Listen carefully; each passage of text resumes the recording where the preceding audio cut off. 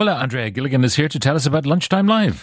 Should we teach self-defence classes in schools, Pat? Who's going to do the teaching? Well, it's actually Miss O'Brien? Yeah, no. It's a security expert is actually calling for this, who teaches martial arts, Krav Maga, I think it is. It's a sort of a self-protection, different type of a system. But he's calling for self-defence classes to be rolled out in schools across Ireland, because he says there's been about 1,000%, a huge increase over the past number of years in the number of women going to self-defence classes. And I'm interested in chatting to people about this today, whether it's parents of young people who've maybe recently decided to start going to self-defence, lessons, or maybe they actually just think something like this would be a good idea. I really haven't thought about this too much. And, whether it makes kids cocky, thinking they can protect themselves when in fact they might not be able to do so. Well, I remember as a reporter here years ago, actually for your show, going out to the Hard Target self-defence school out in Dublin and doing a lesson out there for a report to see why more people were going to lessons.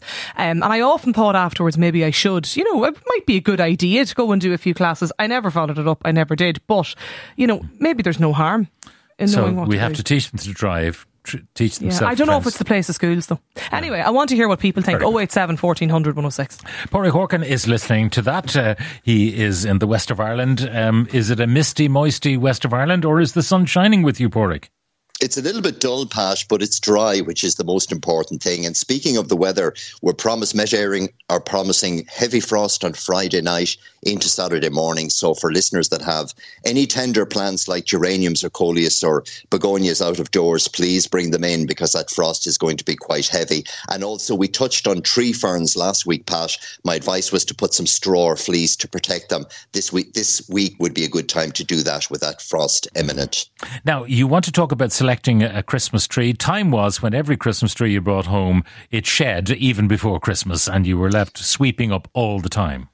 They were the days of the old noble fir, Pat, and as a couple of days after putting them up, the needles started to fall. But thankfully, the Irish growers of Christmas trees produce wonderful non-shedding Christmas trees. So my advice this weekend, with the toy show imminent on Friday night, it's now a really good time to get your Christmas tree. They're literally coming into the garden centres as I speak. The trees to look for are the Normandii non-shedding Christmas tree. They're full of resin. They have that beautiful pine fresh smell, and they hold their needles well into the new year. A little tip: when you're getting your Christmas tree, make sure that it's good and heavy for its size. Also, cut off the end. Treat it like a bunch of flowers, Pat. We take off about 2 to 3 inches of the stem of the plant to open up the pores, and make sure you get a really good self-watering base for the tree. So have it sitting in at least 2 to 3 inches of water, fresh water, right through the Christmas period. That'll help to keep it fresh. But it's not growing, but what does it do? Does it just suck up the moisture and keep the whole thing? Exactly. It's like a cut flower, Pat. Okay. You bring a bunch of flowers home, you cut off the base of the stem. That just opens up the pores, opens up the capillaries, and the fresh water is literally absorbed by the tree over the Christmas period. So you help to keep the tree that little bit fresher. If you're placing it anywhere near a radiator, my advice is to knock the radiator off. So keep the temperatures as cool as possible in the sitting room or wherever you're erecting the tree. And your local garden centre will actually wrap the tree for you. Bring the tree into the home fully wrapped, put it into its stand, put in the fresh water, and then, only then, open up the tree, and that'll help to save knocking ornaments, and it's an easier way to set up the tree. Now, but this is the weekend. The tree could be growing for 10 years before it's harvested for a Christmas tree. What about the people who say, listen, I bought an artificial tree, I've had it for 20 years, 25 years, surely that's better than cutting down a tree every year? Tut, Pat. Remember, the Irish Christmas tree farmers are growing the trees for 10 years. That's absorbing oxygen, or releasing oxygen, I should say, taking in carbon dioxide, creating a lovely habitat for wildlife. And those trees are replaced annually. So our Christmas tree growers are replanting thousands and thousands of trees every year, adding to biodiversity. So I think a fresh tree is the only way to go, because your artificial tree is made from petrol. It's plastic and is very difficult to recycle. So fresh tree for me is always the way to go. Now, questions coming in thick and fast. Can you ask if anything can be done this late to tackle moss in the lawn to help for next year? Because I've never seen it as bad as it is this year.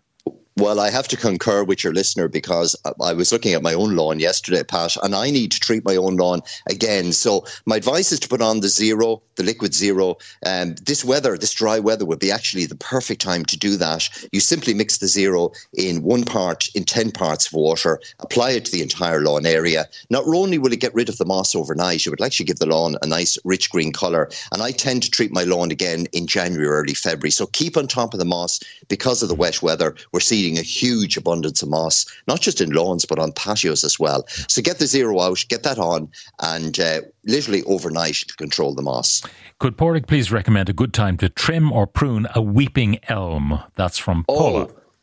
Paula, what a beautiful tree. I mean, elms, Pat, are very, very rare in our landscape because of Dutch elm disease, which attacked the trees back in the 80s and 90s. So it's very rare to get an elm tree here in Ireland, even though they are native. And a weeping elm is most unusual. So it's very important to protect this tree. Any pruning of elms should be done in late spring, late March, early April, so they callus over very quickly because it's a small beetle that actually spreads the disease.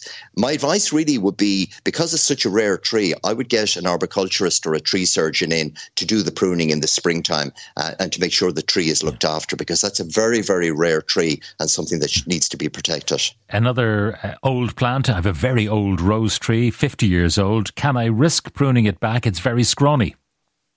Yes, you can. I mean, 50 years, wow, that's a record.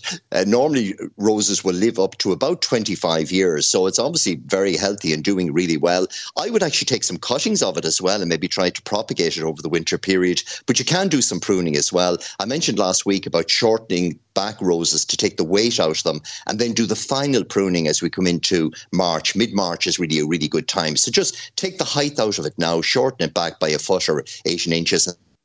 And then, as we get into March of next year, do the final pruning.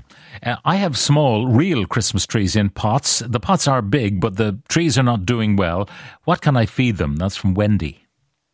Wendy, I wouldn't feed them at this time of year. All trees are dormant at this time of year. They've stopped growing. Same with Christmas trees. So leave them alone in the pots until next spring. And as we come into spring, then you can use a liquid feed. Something like Supergrow would work really well. So, or Colour Boost, one of those liquid feeds from about the middle of March onwards. So we're feeding Christmas trees from March right through till July, but you stop at this time of year. New front garden, 20 by 20 feet, north facing. I want 2 or 3 perennials with some colour to plant around my fern, which is the centrepiece. That's from Aaron. Any suggestions? Aaron, well, if it's an established tree fern, I mean, if it's something that's 5 or 6 feet high, then you could put in a couple of taller perennials. Now, I'm mindful that it's north facing, so it is going to be shaded. So Acanthus mollis is one of my favourite perennials. This plant has beautiful glossy green foliage, white and pink flowers right throughout the summer. It's a really nice plant. Campanulas Persifola would work really well as well in the shaded area. If you wanted something a bit lower, maybe something shorter, you could consider some of the anemones that flower from July right through. Some of them are still in flower at the moment. Or even some of the brunneras. There's a lovely one called Jack Frost, which has got lovely variegated foliage and again tolerates the shade really well. My advice really, Pat, is to take a picture of the area and pop into your local garden centre. And it's a really good time to plant perennials to flower next year. Someone has a canna, which was doing very well in the summer in a pot in the garden. Great. Now in a cold greenhouse. Do I cut it back or just leave it to dry? Well, you allow it to dry back, and once the foliage has dried back on the canna lily, you can cut it back at that stage. It will re-emerge from soil level again. It would be important, again with the frost coming this Friday, Saturday, to cover the canna lily with some garden fleece and cut back on the watering as well. Allow it to basically go to sleep for the winter in the greenhouse and have it covered with the garden fleece to keep the heavy frost, because frost will still penetrate a cold greenhouse, so it is important to cover tender plants with some garden fleece. And a final one, would Paraic happen to have a recipe for a homemade weed killer? Well, you can use acetic acid, Pat, which is basically vinegar. That can be used. It basically scorches the foliage back and controls the weeds that way. So that can be used anytime from the late March right through to the end of the summer. My trick to keeping the weeds at bay, Pat, is to get yourself a good garden hoe. And the one I recommend is one made from Wolf. So if you're looking for the perfect Christmas present for the gardener in your life, get a Wolf stainless steel garden hoe. I use mine every week during the summer period, and it's terrific for controlling weeds organically. Very good. Paraic, thank you very much for joining us. Paraic Horkan of the Horkan Garden Centre family. And a reminder now that our items from today are uploaded as podcasts, which you can listen to in the Newstalk app powered by GoLoud. Just search for The Pat Kenny Show. The Pat Kenny Show. With Aviva Insurance. Weekdays at 9 a.m. on Newstalk.